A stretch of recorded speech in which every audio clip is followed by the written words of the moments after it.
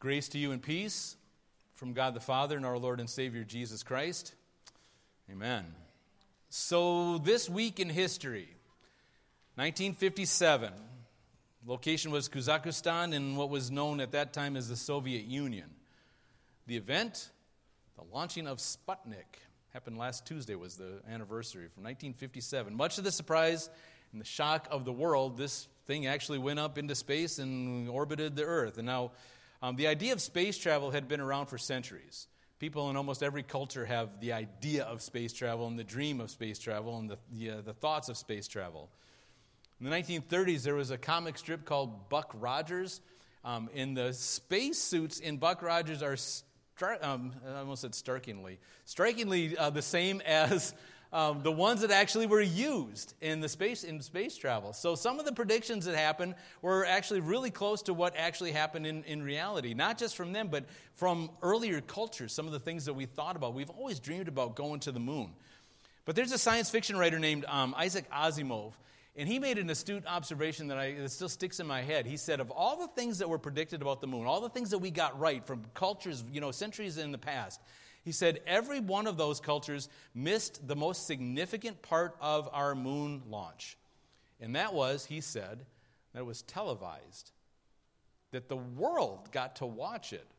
So nobody got that idea that, like I said, the most significant part of that event, that was everybody that predicted all this stuff. My point is that we as humans can predict some things and we can get lucky a couple times, but we can miss the most obvious and, again, some of the most significant stuff that happens in our lives and in our world.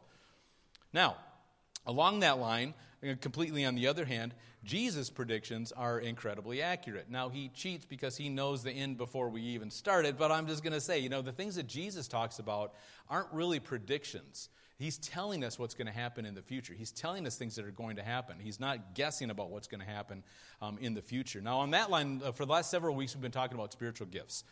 We've been talking about, how they work in our lives. And I've had several conversations with you guys.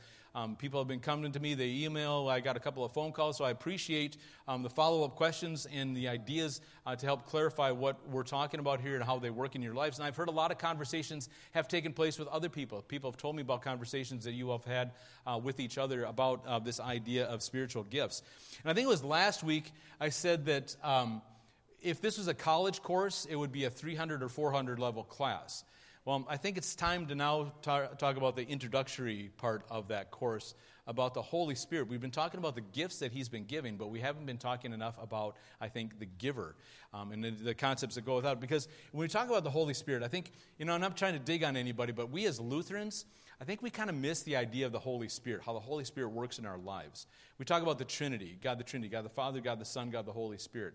I think we grasp the God the Father part, the creator, the provider, things like that.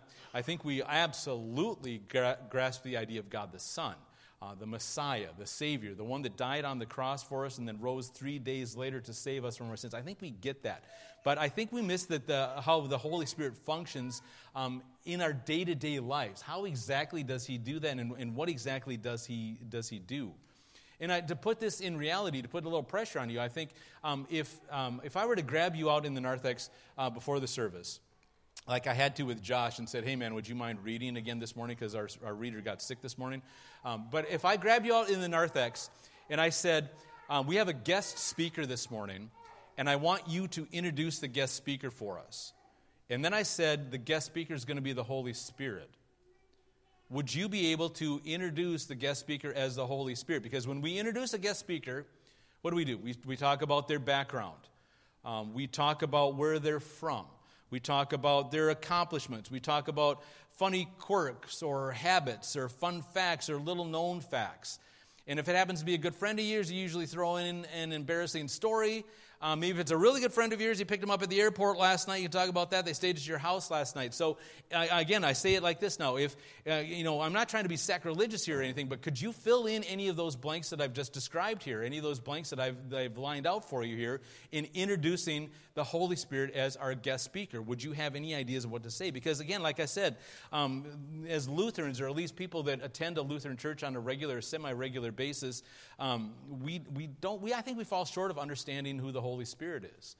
I think some other denominations take it a little bit too far in the other direction, start laying out all kind of prerequisites, qualifications, requirements that you have to demonstrate in your life to show that the Holy Spirit is actually living in you. I think that goes too far to the other side. So I think we got to meet somewhere in the middle and talk about who the Holy Spirit is in our lives. So let's start with a definition. Let's get a working definition of who the Holy Spirit is, what He does, and how He works in our lives. Maybe we could start by saying, I said it earlier, the third part of what we call the Trinity, God the Father, God the Son, God the Holy Spirit. And again, I think we grasp those first two really well, but I think we fall a little short of the Holy Spirit. Now, over here, a minute ago, you heard me baptize in the name of the Father and of the Son and of the Holy Spirit. So He's part of that Trinity, equal parts, equal importance in what we're talking about, how we function, how God works in our lives. So that should definitely be a part of what we're talking about here. So now, not only is God the Father our Creator, and Jesus, we understand, is our Creator, but so is the Holy Spirit. Because look at some of these verses here in the Old Testament. Take Genesis 1, verse 2, right at the beginning here. Earth was formless and void. Darkness was over the surface of the deep. And what? The Spirit of God was moving over the surface of the waters. The Spirit of God is here at creation, right? The Spirit of God is moving over the waters in verse 2. So we're getting Him right from the jump. Now, we also look in a couple of different places in the Old Testament about the Holy Spirit, how He works, how He functions. I'll get to more of this in a second. But in the book of Job, he describes it like this. His Spirit, God's Spirit, made the heavens beautiful, and His power pierced the gliding serpent. So that should definitely be part of our introduction of the Holy Spirit, of introducing Him as a guest speaker. Make sure that creation is part of that, part of who He is. Like I said, we talk about His background, we talk about accomplishments and things like that. Creation is definitely part of that. If you were to ask, just about anybody on the street how the Holy Spirit works in creation, they'd probably say, not at all. Isn't He something else and does some different roles and does some different stuff in our lives? But now we can look at those verses. At the Holy Spirit present in the Old Testament, we certainly understand Him being present in the New Testament as well, just in a different kind of form. For example, take a look at Job again. I like to stick with the same writers so we can stick in the same context and not get too far from each other. Job 33:4 says, "The Spirit of God has made me," right? Literally created me and breathed the Almighty, and the breath of the Almighty gives me life. Now, you remember the creation account from chapter 2, and I like this is some of my favorite stuff. Of course, that whatever I'm talking about that morning, I guess, is my favorite stuff. But anyway, this is some of my favorite stuff about how God created us. God spoke everything into existence, but then He formed man out of the mud, out of the dust, out of the wire, right? So here's what it says in chapter 2, verse 7 of Genesis. It says, "The Lord God formed man out of the dust from the ground with His own hands," right? Formed him out of the dust of the ground. And then did what? Breathed into his nostrils the breath of life. And man became a living being. So that's what Job is talking about. The Spirit of God has made me. The breath of the Almighty gives me life. That's Old Testament stuff right here. And again, sometimes, like I said, if we actually have a grasp on the Holy Spirit being present in the Old Testament, it's a little easier for us to understand that the Holy Spirit is present in the New Testament. And again, Jesus predicting the future, talking about how He's going to give us that Holy Spirit. Again, He cheats a little bit, but... So, okay, fast forward in time now from this point.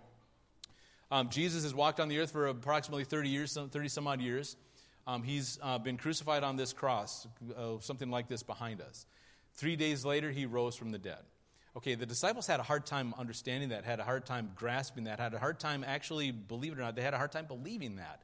But you got to give them a break. Man, this guy was dead. They saw it dead. They know dead when they see it, and this guy was dead. And now all of a sudden, here He is again.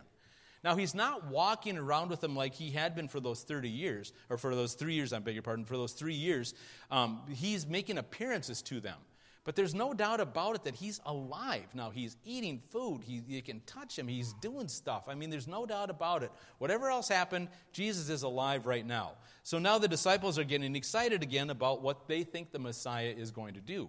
So they ask these crazy questions about, is now the time you're going to set up your kingdom? Is now the time that we get to sit in your throne room? Is now the time we get to sit back and judge all these heathens that we see going around here? So let's get started and let's get set up. And Jesus says, all of that is on a need-to-know basis. The timing isn't on in the military thing. You don't need to know right now. But He says this. He makes this promise right here. Not a prediction. He makes a promise here in Acts 1, Acts 1 verse 8. It says that you will receive power when the Holy Spirit has come upon you. Okay, so this is Jesus talking about sending his Holy Spirit and that being a part of us. So whenever I come across a verse like this or verses like that, I like to point out that Greek word is the word for power is the Greek word dunamis. And that's the word where we get our word for dynamite, that kind of power that can't be controlled, that's pretty much going to take care of everything. That's where we get our word. But the Greek definition goes beyond that. I got Thayer's dictionary definition of it here. The Greek definition says this about the word power, dunamis. It says it's inherent power. Power residing, listen to this, almost poetry here. Power residing in a thing by virtue of its nature. Power residing in a thing by virtue of its nature. It says the miracle kind of power. And my favorite says the power and resources arising from numbers. We talk about working together. We talk about how all of our spiritual gifts work together. It gives us that kind of power, that dunamis kind of power, that kind of power that cannot be contained, that power that cannot be held. Simply by who we are, by virtue of our nature, God puts that power in us. So now as we continue our discussion on the aspects of the Holy Spirit this morning, I think that we have to hold on to the fact that we're talking about God in every aspect. In no uncertain terms, we are talking about God in every aspect. So, okay, want to unpack a couple of other things that we need to understand about the Holy Spirit. Think about that word power for a second here. Okay, so the first and most important thing we have to remember about the Holy Spirit is, number one, he resides in you. The Holy Spirit resides in you. 1 Corinthians, Paul says it best, I think. He says, or do you not know that you are the temple of God? Look at that. This is the New King James Version, by the way. It says that you are the temple of God and that the Spirit of God dwells in you. Now remember, that wasn't the case in the Old Testament. That wasn't the case before.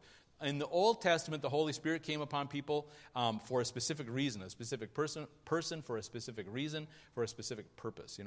That was the kind of thing that the Holy Spirit came onto these people for.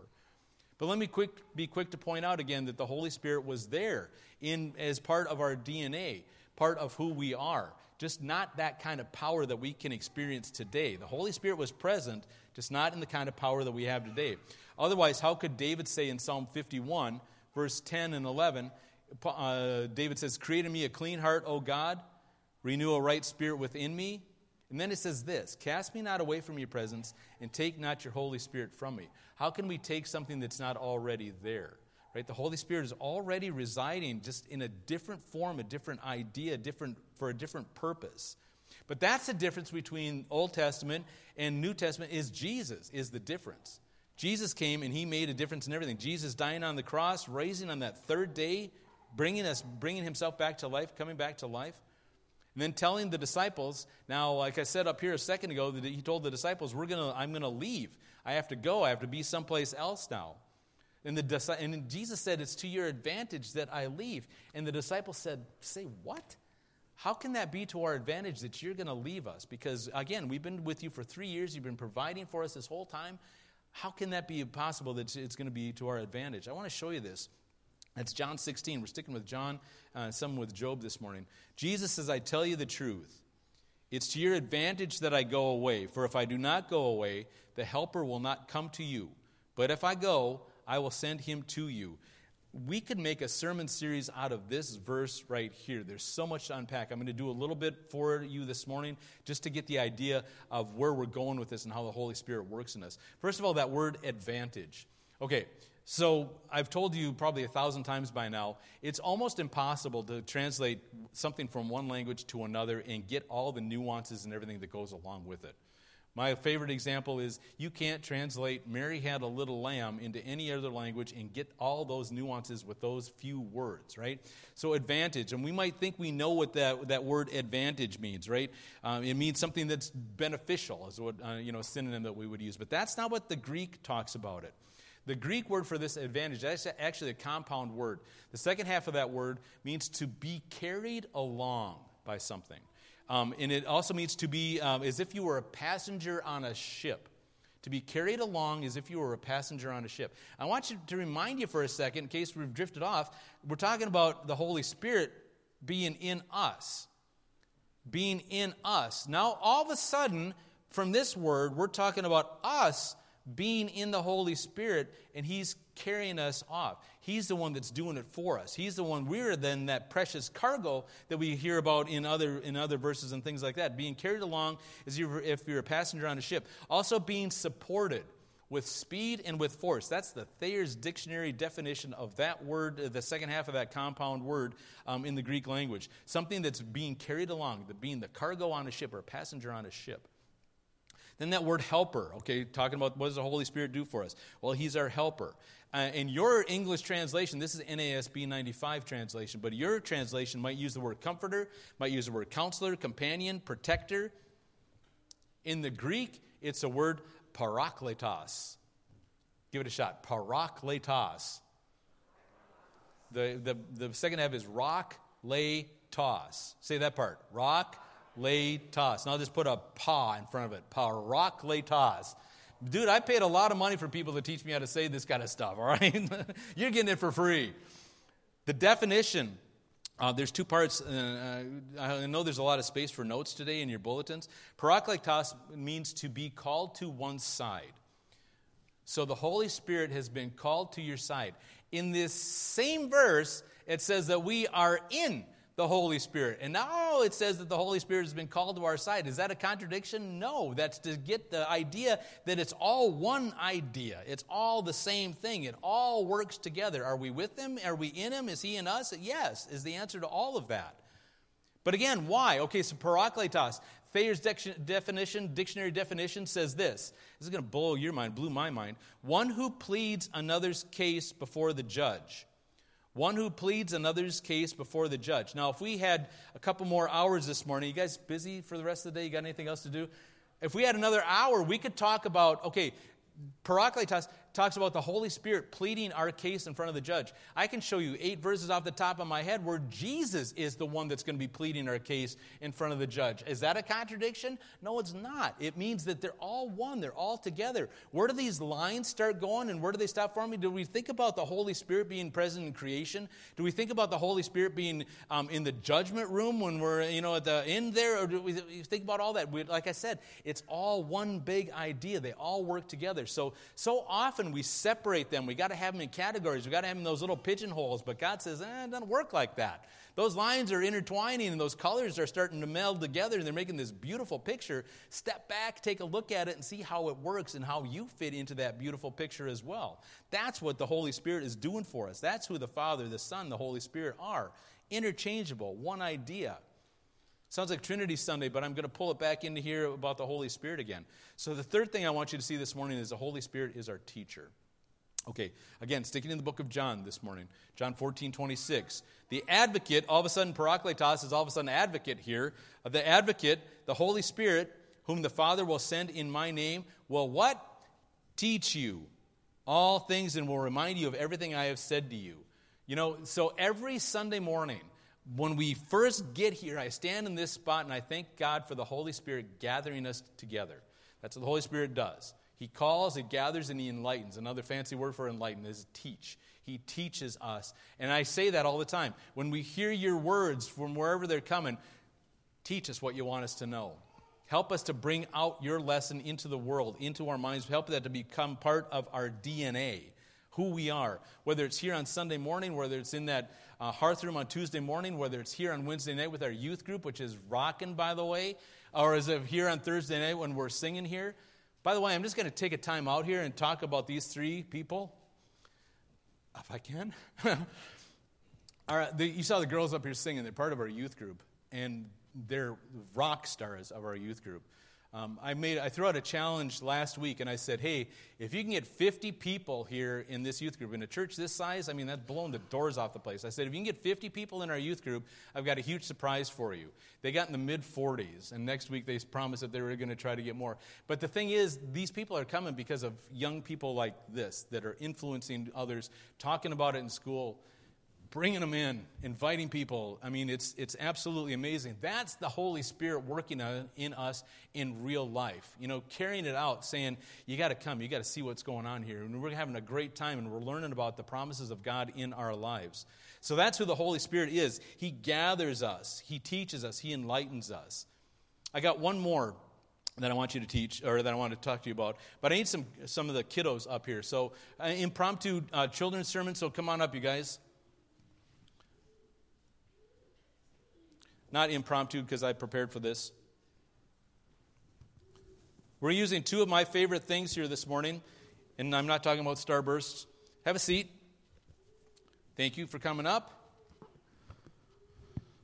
Bring this over here so I can cheat a little bit. Two of my favorite things. Can you see okay? I'll push it a little bit forward. Two of my favorite things. One is fire. A children's sermon isn't a children's sermon without fire. Oh, he's like, well, I'm out, man. I remember what happened last time we did this. And then another thing, my favorite thing is to use is balloons. So I brought in this balloon dude. Now, does he look like the happiest dude on the planet? I tried not to make him look too sad. I tried to make him look a little concerned. Does he look a little concerned? Because I'm going to get him close to this fire. Because now the balloon is going to represent us. It's going to represent people in the world. This fire is going to represent danger or things that aren't all that great to have around. You know, some dangerous things and some difficult times. Sometimes we call them trials and tribulations. Okay, so if you were a balloon, you'd probably be afraid of two things. Sharp things, right? And maybe fire. You think the balloon is going to like fire? Okay, so this represents a person that does not have the Holy Spirit in their lives. And so when we go out into the world and we get into all kinds of danger, what do you think is going to happen to Mr. Balloon here? You think? I don't know, man. What's going to happen here? Oh, yeah, it did. It even blew out my candle that time. All right, not so great on that one. All right, so this guy has a smile on his face. This represents somebody who has the Holy Spirit inside of them. Okay, so they're going to come into danger just like everybody else in the world, whether we're a Christian or not. We're going to run into danger. We're going to run into difficult times. But if we have the Holy Spirit inside of us,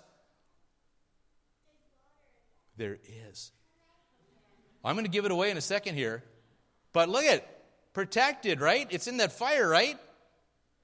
It's burning, right? Look at it. Try it one more time. Bang! God, just kidding. The difference is, what? There's water inside of this. So we often refer to the Holy Spirit as water.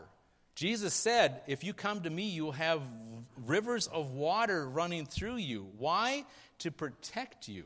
So that's our fourth point here, is that the Holy Spirit is our protector.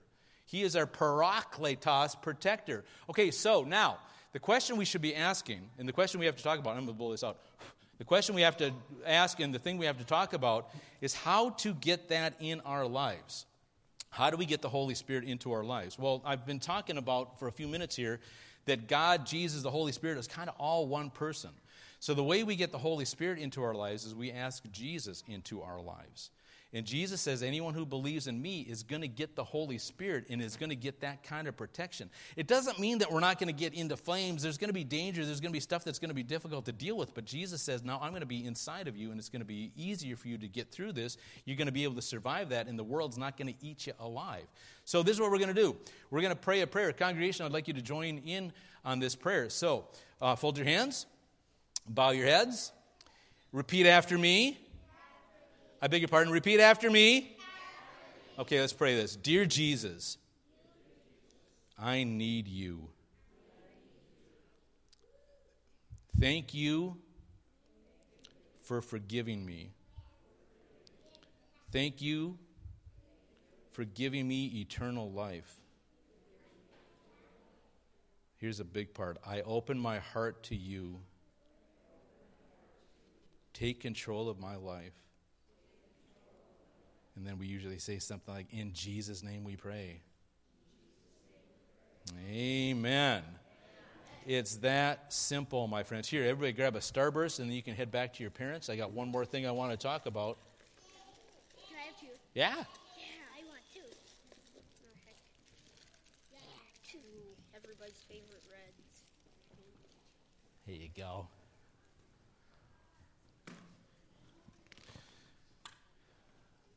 That's the prayer of life. Now, I want to end this morning with a story.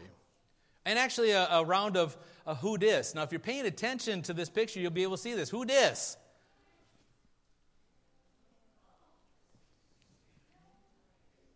I'll give you a hint. That thing next to him is a telegraph. Samuel Morse, for you history buffs, come on. All right.